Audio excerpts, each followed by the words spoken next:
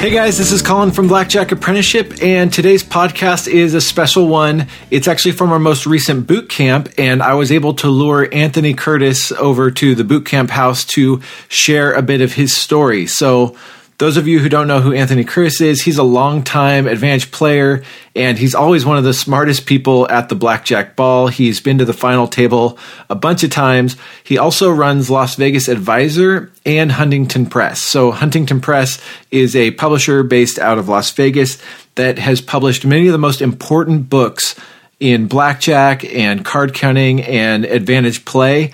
If there's a great book on card counting or advantage play, it's probably published through Huntington Press.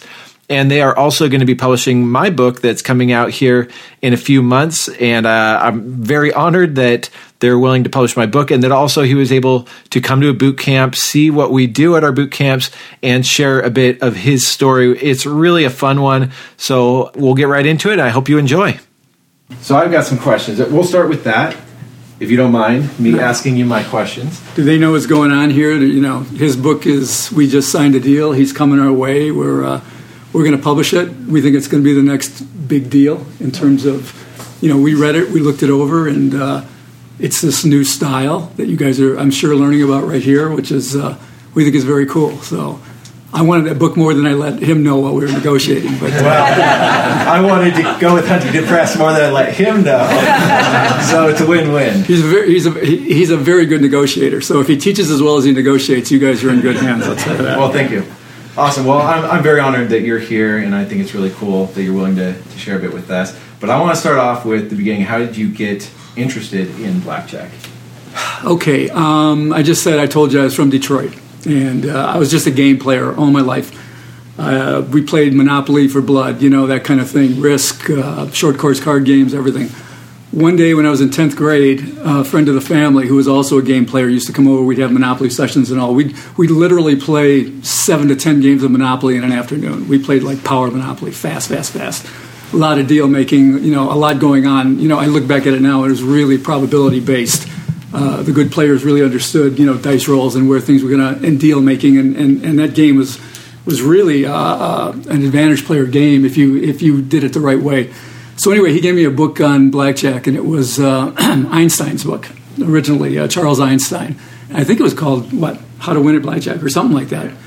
And I read it, and I got it. It snapped to me. I understood it, and I went, "Wow, this is cool. This is something that I want to do." Now, again, I'm in 10th grade, so I've got to fade 2 more years of high school, and then, about 3 or 4 more years till I turned 21. But during that whole time, I read literally every single book that was out there. Theory of Blackjack, I read 3 times. And, I read it to the point where I understood every single page, every single paragraph of that book I needed to understand. And then drilling, I drilled. And I was a wrestler in high school. I was a pretty good wrestler, and I got some pretty good scholarships. I ended up at Duke University, actually. But I was still spending more time, even at Duke, looking at blackjack books and studying blackjack than I was studying my own courses. I got another offer to wrestle again at UCLA.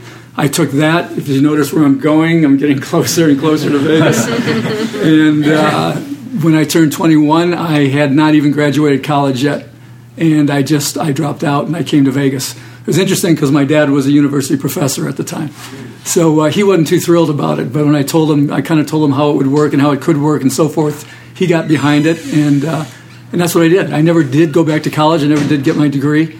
I played blackjack and other beatable games. The beatable games, blackjack, poker, video poker, sports betting, race betting. I did those things for, a couple of decades until I finally was too well known, and then went into publishing full time. So you said you trained. How did you train? It was serious, stopwatch in hand. Sorry about my voice. I've been talking a lot this weekend, but I would go down into a basement or somewhere where I could be by myself, and I would have decks of cards, anywhere from a single deck to 6 or 8 decks. Stopwatches, pick it up, go, boom, boom, boom, boom. Same thing with flashcards, boom, boom, boom, over and over and over and over again, to the point where I guess I was doing single decks with picking it up and starting they'd be here. I put one aside, I'd pick it up, click, and I was getting through it in 11 seconds. So, I mean, you get to the point where you get it right every time. Same thing with flashcards. You just can't miss. You just can't miss. Go. You can't miss. And then, believe it or not, pick up basic strategy again. Boom, boom. Make sure you know your basic. So it was very, very much, it was the kind of discipline I kind of used as an athlete to be good. I trained harder than, maybe I wasn't as good as others. I trained harder. And I did the same thing in blackjack. I trained very, very hard. So whatever you do, you've got to know your numbers down flat. Bam, bam, bam, bam. That's great. Good for everyone to hear. How'd you get involved with Stanford Wong? Stanford Wong, that was an interesting one. I came to Vegas in 79. All right, that's when I turned 21. Wong was the big deal then. He was the big cheese. I actually learned I used the 3-level use in the APC, which if anyone asked me right now, should I do that? I would say absolutely not. You should use a single level count or an unbalanced count, something like KO that I publish, or obviously Wong's high-low. Wong did not invent the high-low. He kind of, though, put the solid numbers to it, so the high-low is always sort of associated with Stanford Wong. So I had read all of Wong's book. I knew Wong very, very well. And when I came out to start playing, I played solo for several years. I didn't know anybody. I came out here by myself, and I'm sorry if I don't mean to be holding you guys out. I should get on a swivel here. But eventually, when you come out here, especially back then, there was no internet. Back in the old days, man. There was no internet. There was something I called the information conduit, which meant you just got to know people and you got their phone number. And when things would happen, you would call somebody up, and it became a quid pro quo sort of thing. I tell you about this, you tell me about that. The same stuff that goes on today was going on then. Somebody would do a crazy promotions. Somebody would deal 2-to-1 blackjack. Somebody would do something just wild. And if you were in the information conduit, you would get a phone call, and then it would be upon you to reciprocate at some point down the line. So people get to know people over a period of time.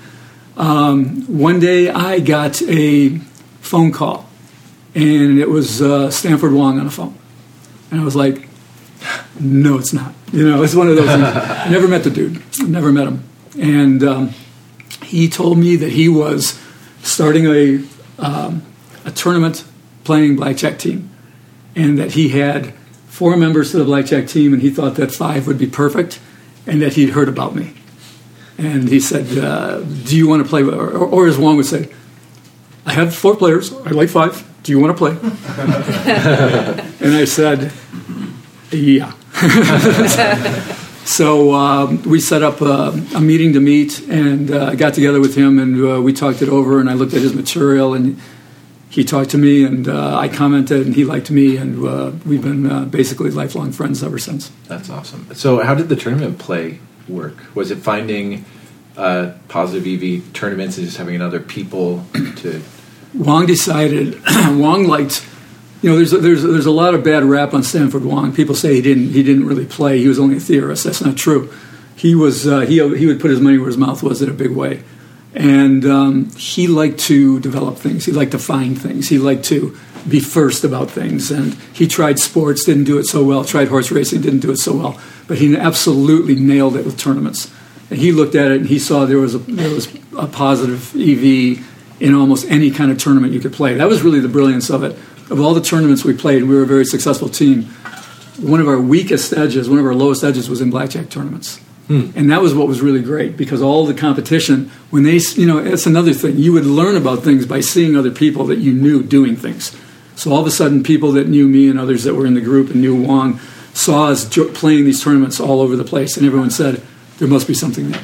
So they would watch the way we played them. They would try to emulate what we did.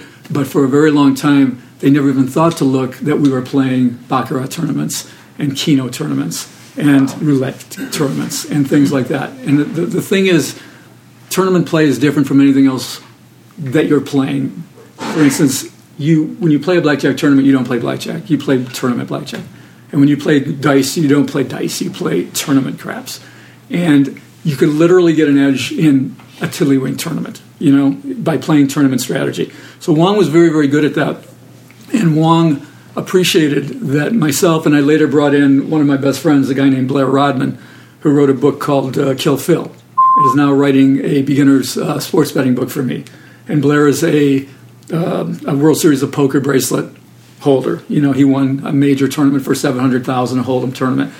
And Blair and I probably assimilated the information better than anybody else that was on the group, including Wong. His own information, we actually took it farther than he did himself. He appreciated that, and it was all about kind of being quick on the feet. And we started off chopping, very chopping, because it's a high variance endeavor, playing tournaments. Obviously, Wong used to say, and he's right about this, the best thing you can do in a tournament is take first. The second best thing you can do is take last. That's because you were playing for first. These things were very, very top heavy, and Wong was not afraid to blow it all, lose it all. And blow it all is the wrong word. Just lose it all. Everybody zeroes out if we're playing properly to win. And eventually, boom, we won our first one. It was actually me. I won Match Play Blackjack Championship at the old Hilton. I think we won $77,000. We got in the car. We drove up to Lake Tahoe, and the only girl on our team won the crap tournament the next day for $43,000. And we came back and popped another one within 2 weeks. Wow. So, all of a sudden, boom, whoosh, we were up there. Interestingly, as we got more interested in it, that $77,000 tournament I won, I think I netted $3,200. I think that was my share. And Wong came up to me afterwards. He says, "You did things in that I never thought of." He goes, "The way you thought on your feet." I tell you that only because he took the $72,000 and I got $3,000 for doing things he never thought of. But I mean, that's the way it is. That's the way it gets started. There's actually a real funny story there, if you don't mind. Yeah, I'll tell it real quickly.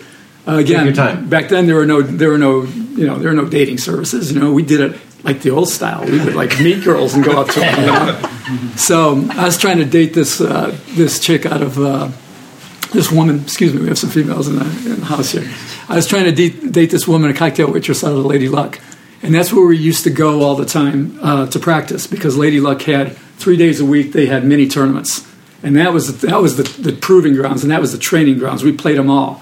And I mean, we just honed our skill, and we tear each other apart. And afterwards, we talk sober, and we go to the bar and drink and talk drunk, and we just get to the point where we got so good at these things just from getting on top of one another. When a mistake was made, we played them very seriously. I think first prize was maybe $2,000 in these things, and they were $25 entry fees, and it was great because you play players all different types. So anyway, there was a cocktail waitress there, and I kept shooting at her, and was getting close.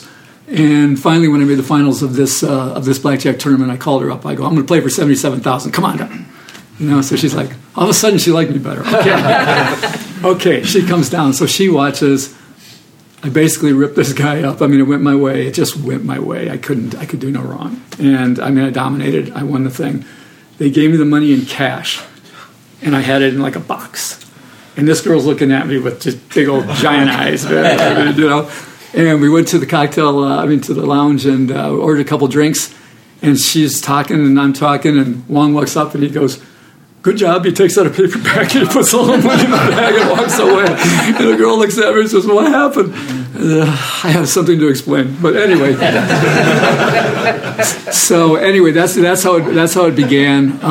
Wong quickly got bored. Once we started winning and doing real well, and he made the lion's share of the money, we all wanted to buy in more. We didn't have much money back then.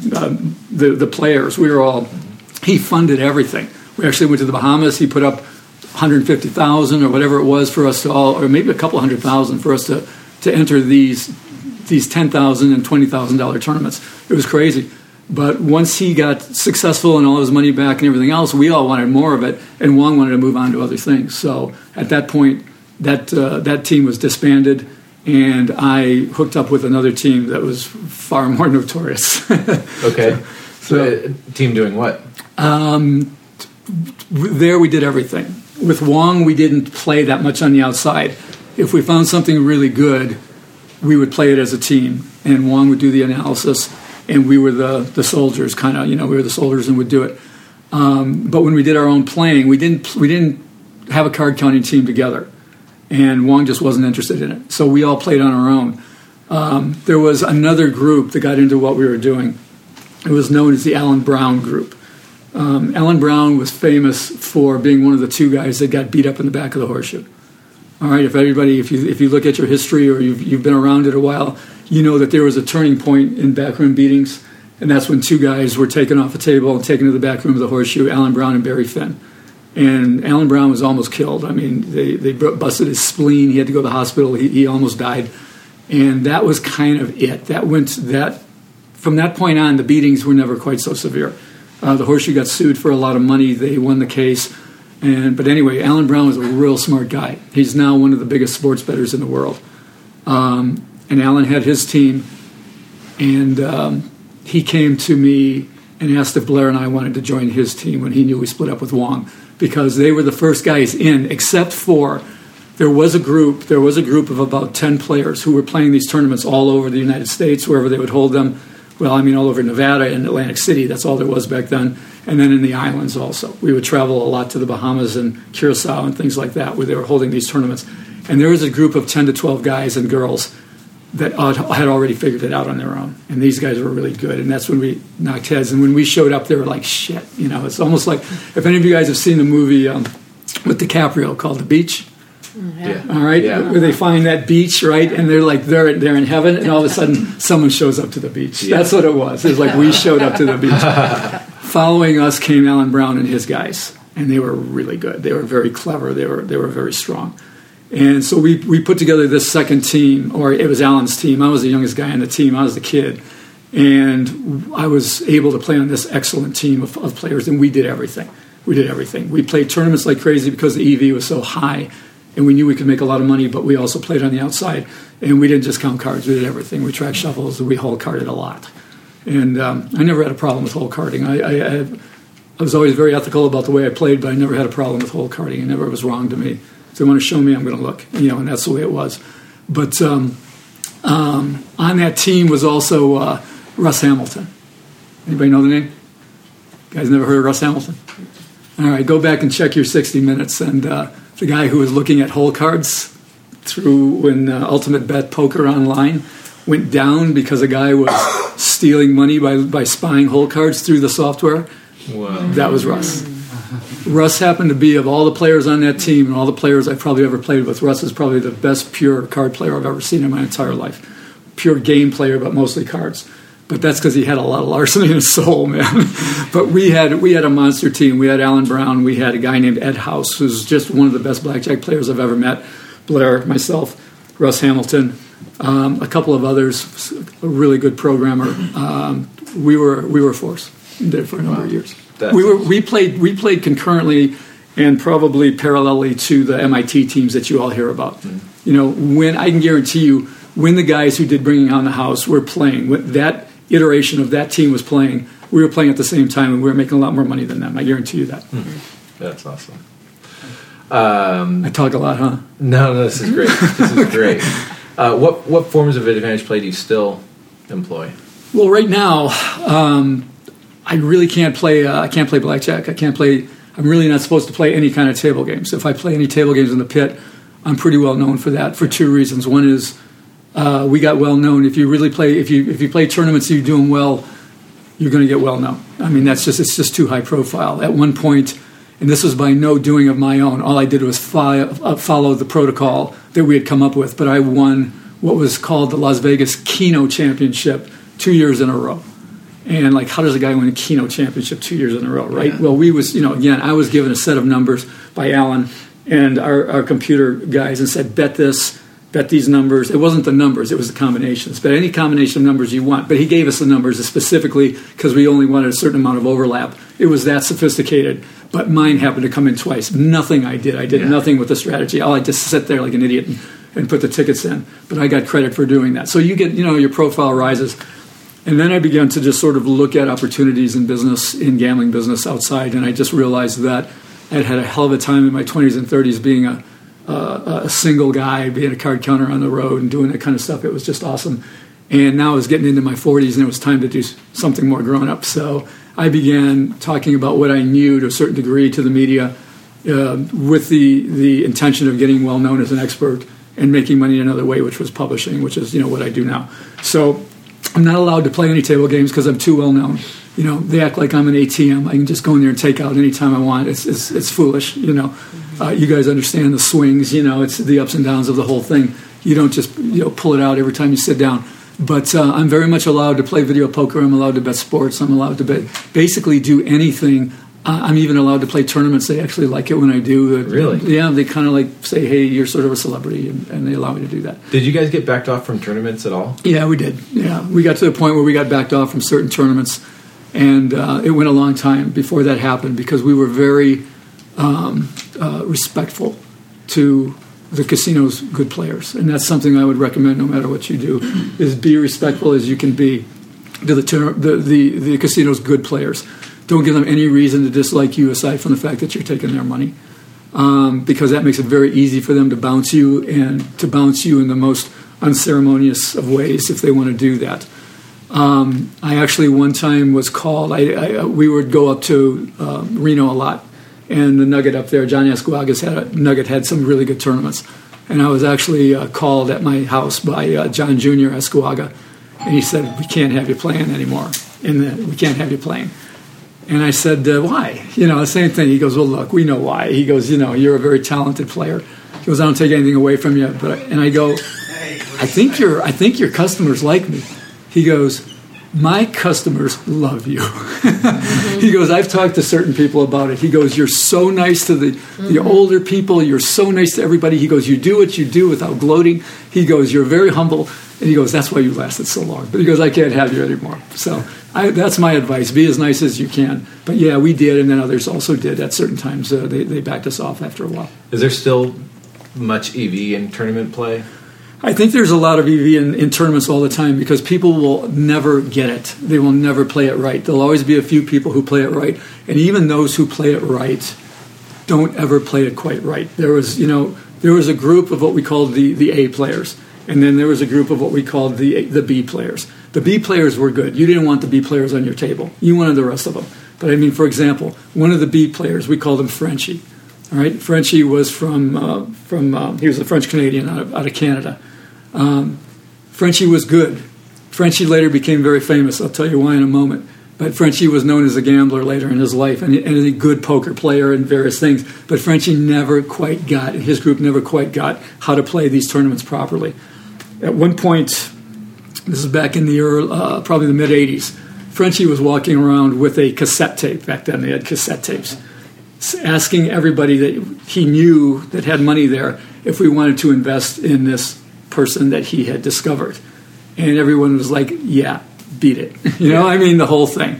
And on that tape was Celine Dion. So yeah, none of us invested. He went out. Oh my gosh! Yeah, and that was gosh, what's his name? Celine's. He died recently. What was his name? René Angelo. Yes, René Angelo. And I kind of remained friends with him, basically up until he died. But he became super wealthy and all that because of Celine. But he was a good tournament player. So that's going full circle to tell you why they're so good. Even guys that get it, even though they watch it, even though you do something to them, you pull a play on them. There's lots of plays in the tournament world, and you trap them and you pull a play. They still never really seem to get it. Either you get it or you don't. So yeah, there's a lot of EV in it, but you really risk your shelf life. Is there like a go-to resource? Without question. I mean, the book on tournament play is Wong's Tournament Blackjack. There's with Casino Tournament Strategy, it's called Casino Tournament Strategy. You have to read that book. You have to absorb it. You have to understand it. The second book that I would say would be the one that I published, which was called Play to Win. And it was kind of a dumb book because the guy who did it kind of wanted a book about himself. He won the World Series of Blackjack, and he won a couple of other big tournaments. His name's Ken Einiger. Kenny was a real good seat-of-the-pants player. And he made some really good moves. He's what I would call the B player. And a little better. He made some really good moves, and he got real lucky. Knocked me out on a couple of times, on the way to winning some really big prizes. But he wanted a book about himself. So the first part of Play to Win is all about Kenny Einiger. And he's kind of not like that. He's a really nice guy, but he just wanted this book about himself, like a lot of people do. But I made sure we put something in the back of that book called The Anatomy of a Tournament, victory, I think, or something like that. And that is a very, very step-by-step process of the thinking process of how you go through a blackjack tournament from beginning to end. And there's a lot divulged there. So I would say two books. You would read Stanford Wong, you would read Play to Win, And there's a guy named Ken Smith. If you can ever get a hold of anything that Ken Smith has done, read it. Ken Smith was an absolute tremendous tournament player at all levels. So he started blackjackinfo.com. He sold it a few years ago, but I think you still find his ebooks on tournament play. Yeah, there are ebooks, and you've got, if you really want to get serious about tournaments, and you can win a lot of money. I mean, is there a lot of variance in? You were saying incredible variance. So it might be a difficult thing to do solo. Yeah, tournaments are best played in groups. I mean, when you've got friends, because you pool money, you cut down the variance a lot. You get to knock ideas off of one another, because tournament play is all about quick on your feet. Wow, did you see what just happened? What should I have done? What you did? Here's another. All right, I'll tell you another. You don't mind these stories, right? All right, we would just get on one another. We would watch. Once you made the final, everybody was watching. You were on the hot seat, because everybody's money was in it, and they're counting on you. If you lose, you lose, but you had to play right. So one day, I'm on the crap tournament final table. Partner of mine's on the other side. Two of us make it. There's a little bit of collusion going on there, and but it's the same kind of collusion you would do essentially if you're playing against another good player. He takes one side. One of the best tournament plays is go opposite of the best player, because if you win, you've got a double win because you've knocked out the best player while you won, or you've taken a commanding lead. So the collusionary part of it doesn't really come in until the very end, when you can really lock up spots. Interesting. So this was the only time in my life ever on a tournament table I absolutely blacked out in terms of what to do. I literally I couldn't think, and it came to me. And there's always a lot of pressure, and it's always, you've got to bet fast. And I had a bunch of chips in the rack.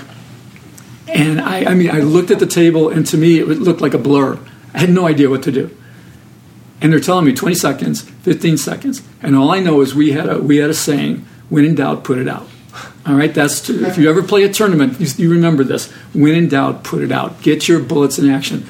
And I took my chips, and I said, here, here, here, here, here. Everything I had was on the layout. And I looked up at my partner, and he went. He was just on the other side. So, and then he came behind me, whatever. Well, anyway, we analyzed it afterwards, and we realized that if I'd have left my chips in a rack and done nothing, I'd have had 4 out of 36 rolls. It was a last roll tournament. I'd have had 4 out of 36 to win. If I had done the optimal play, I'd have had 16 out of 36. And doing what I did, I had 9.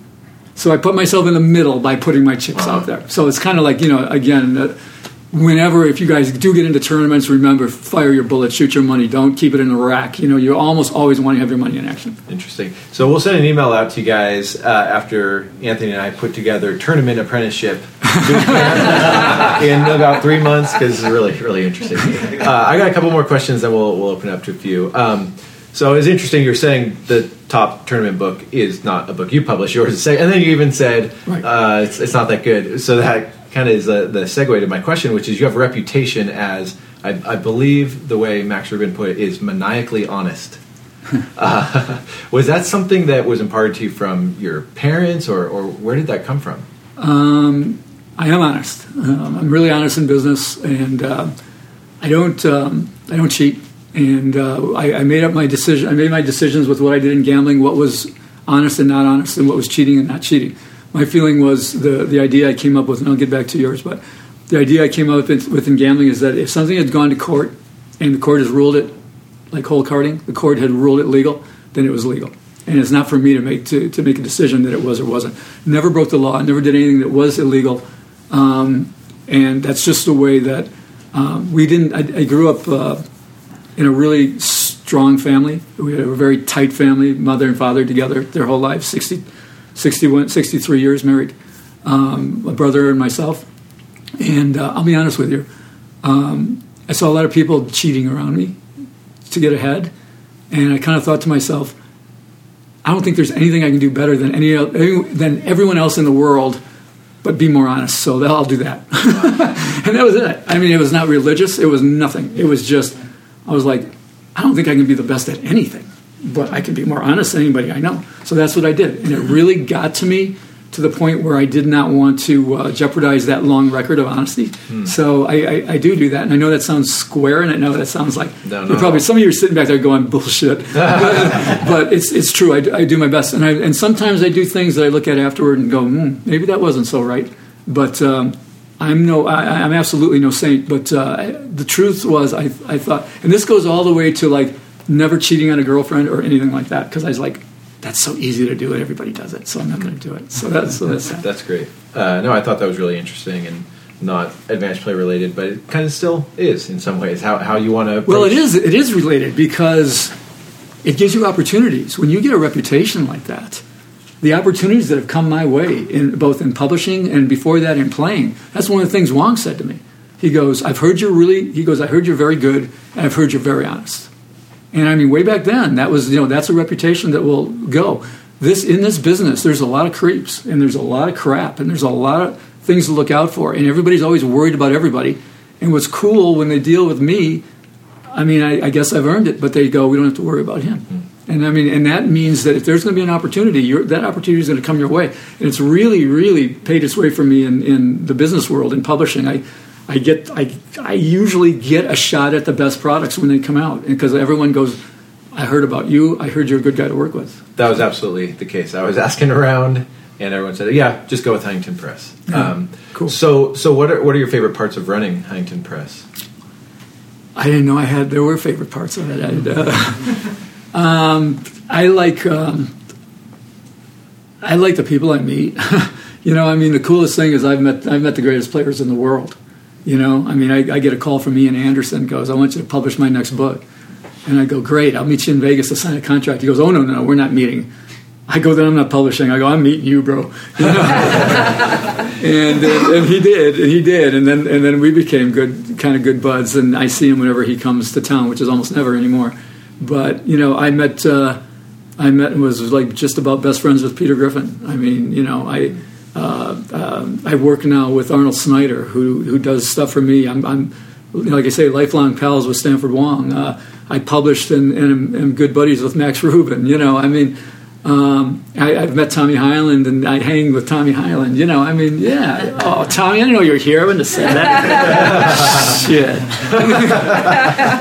But I mean, the guys that you read about, hear about, that you admire, you get to be contemporaries with them, and that's why.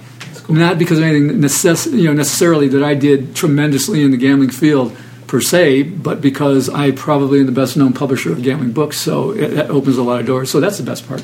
Awesome. 2 more questions. How the hell do you do so well in the blackjack ball competition every year? Well, last year I disqualified.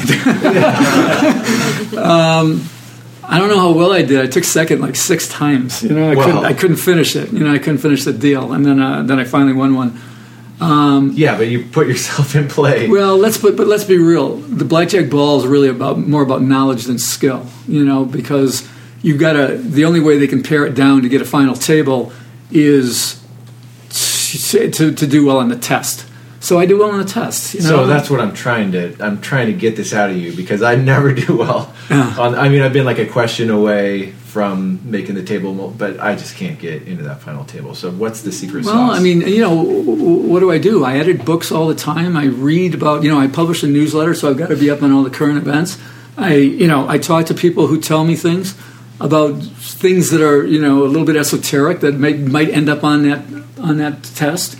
And I've just got that body of knowledge, that comes to me. And I'm not an expert test taker, but I kind of know their tricks. After doing this for 21 years, I've been going to that show for 21 years, and I've seen how they trick people and things like that. So it's just an advantage play there. Yeah. But so it was kind of embarrassing to get to the finals and keep losing. And twice in the last hand, it was a tournament. It was me against one other guy in a tournament, and twice I was drawing dead. I looked at the things, and I looked at his cards, and I went, I tried to induce him to do something that only a maniac would do, because it was the only way I could win. And it just didn't go my way. And then 2 years ago, I estimated 135 out of and it was 136, and I cut 2 away, and I counted and beat the guys, and that was it. I won one. Yeah. So I still had some skills. I had some skill left over by the time. Knowledge and skills. Okay, one last question, and then we'll open it up for a couple more. What's your best advice for these guys here that are? We actually have a broader group than just the attendees. Some people are here just to hear you and Tommy talk today. But what's your best advice for these guys? Oh, just leave now before it even starts again. Just forget it. No, best advice is really, first of all, you're going about it the right way because you're getting good information. You've got to work off of good information. You have to understand. You have to have a base understanding of why these things work. Not just the fact that you're here, that you're putting effort in, shows that you're not trying to take what I call the magic pill.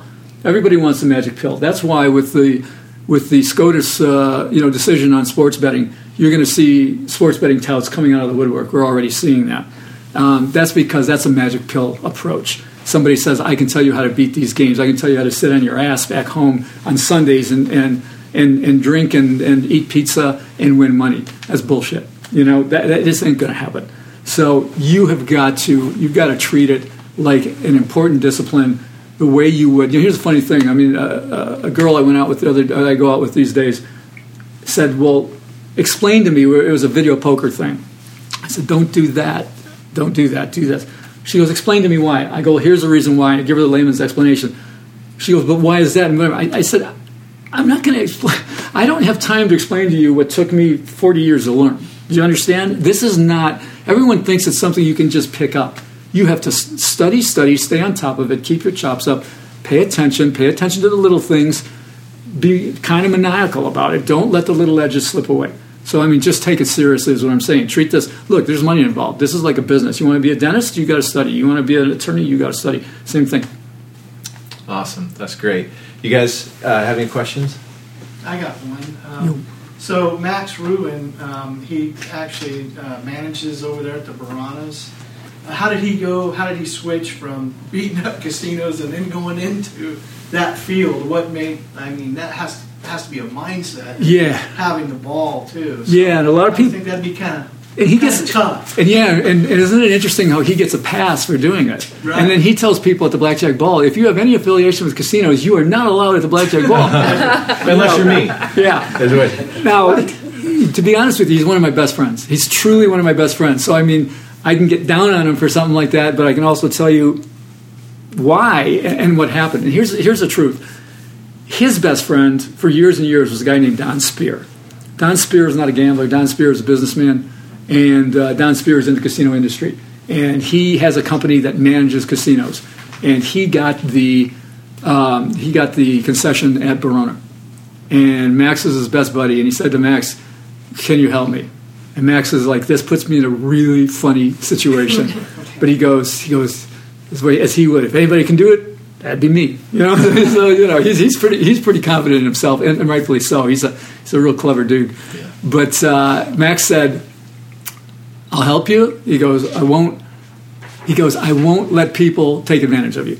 And he goes, I won't hurt people I know, but I'll tell them to stay out of here. And he goes, basically, that's the main thing I'll do is keep them off your back, and I will help you make a better casino. A lot of people think Verona is the best run casino in the world because of a lot of things they do, and not sweating the money, and the speed of their games, and their liberalness with their comps and everything else. So Max, I think Max got off on building this really great mousetrap at Verona, but he's also, he's very cordial. When he finds somebody, picks somebody up off a game, he goes and buys them dinner like they did in the old days, and goes, look, there's 30,000 other joints you can play. You don't have to play here. So that's how he does it. The reason he does it though was not for the money or anything in the beginning. It was to help a really true friend that was like his best buddy. That's cool. I like the Hall of Fame. That's awesome up there. All those pictures and stuff up there. Yeah, it's they do a lot of cool things there. This guy Don is a real good progressive thinker, and he listens. And he actually, early in my career when I started really moving, you talk about advantage play of all different kinds. He invited me and others I was playing in to come in and bank his Pai-Gow games for him. So we were actually the bank because at that time they couldn't house bank, and they had to have outside bankers. That happened all around the country in different areas. It happened in Arizona, happened in different places, California. But Don called me up, gave me a lot of opportunities to do things like that. That's cool.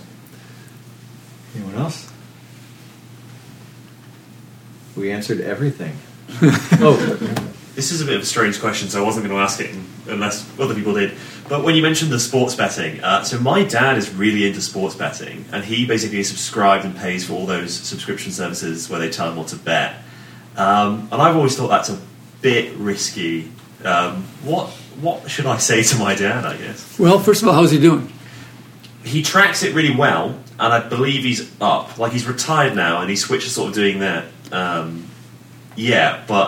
he has losing months and winning months. But I know he tracks it well. I think it goes fairly well. Well, it always boils down to your results. You know what I mean? Like I just did an interview on the phone the other day. I was actually going downtown to do check this out. I was going downtown to do a Travel Channel show where you guys ever hear of D.B. Cooper?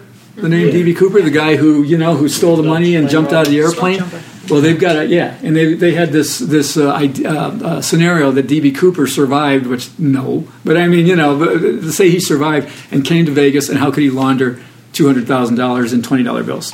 So that was what it was all about. But as I was driving down there, I got a call from the RJ, Review Journal, asking me the very question that you're asking about should people be using touts and what should they and shouldn't they be doing, whatever. Well, the first rule of thumb is do not give them money, except if you want to pay for picks, you pay for picks. That's one thing. But do not give them money to manage. That's where people are getting in a lot of trouble, is now these guys are getting out there putting up shingles. They're putting up their shingles like they're money managers who are going to bet sports. And a lot of these guys are running off with the dough. So just make sure he doesn't give anybody his money to manage. Now, if you want to pay for picks, that's a different thing. There's mostly charlatans. Most of the guys that do it don't know shit. All right? But there are a lot of good ones, too. There are some really good ones. The best ones, Tommy's group, a lot of people don't know. You only know Tommy Highland for Blackjack. But Tommy's guys did sports for years, and they still do, right, Tom? Yeah, we're doing some, not as much. But I mean, these guys, the guys who really know how to do it, it's a beatable game. Make no mistake. This is a beatable game. The guys who really know how to do it, they're not selling their picks. They're making their own dough. But some guys do. I mean, perfect example. One of my best buddies. I don't know why he did it, but a guy named Fezzik. He got into some financial stuff, and he decided he wanted to go this route. Here's a guy who knows his stuff. He knows his stuff, but he's also going the tout route. So there are guys who can do it. There are guys who are very, very good who just maybe they don't like betting the money. I mean, Peter Griffin's a good example. This is a guy who knew blackjack better than anybody in the world, and he'd start shaking if he'd bet more than $10. He couldn't bet the money. He just couldn't do it, and that's why I got to be buddies with him because he see me betting the money. He's like, "Wow, you can bet." I'm like, "Yeah, well, you tell me what to do. I'm betting, bro." That's what it is. But maybe that's the reason why these guys, go into this business. But some of them are good. So now it becomes a function of how much are you wagering and how much are you paying for the pick. See, you can't be paying $100 a pick if you're betting $200 a game. You can't be paying $25 a pick if you're betting $50 or $100 a game. You're giving up too much. You're taking 25% of it right off the top. So you've got to be betting enough and getting a good enough information relative to how much you're paying for picks. But the bottom line is, tell them to keep very, very good records. Monitor your results. And then look at it at the end of the year or 2 years or whatever is a reasonable amount of time. If you're winning, keep going. If you're losing, is what you're losing worth it to you for the fun you're having, right? And if it's not, then you get off that mule, right? Thanks. Okay. Awesome. Well, thank you so much, Anthony.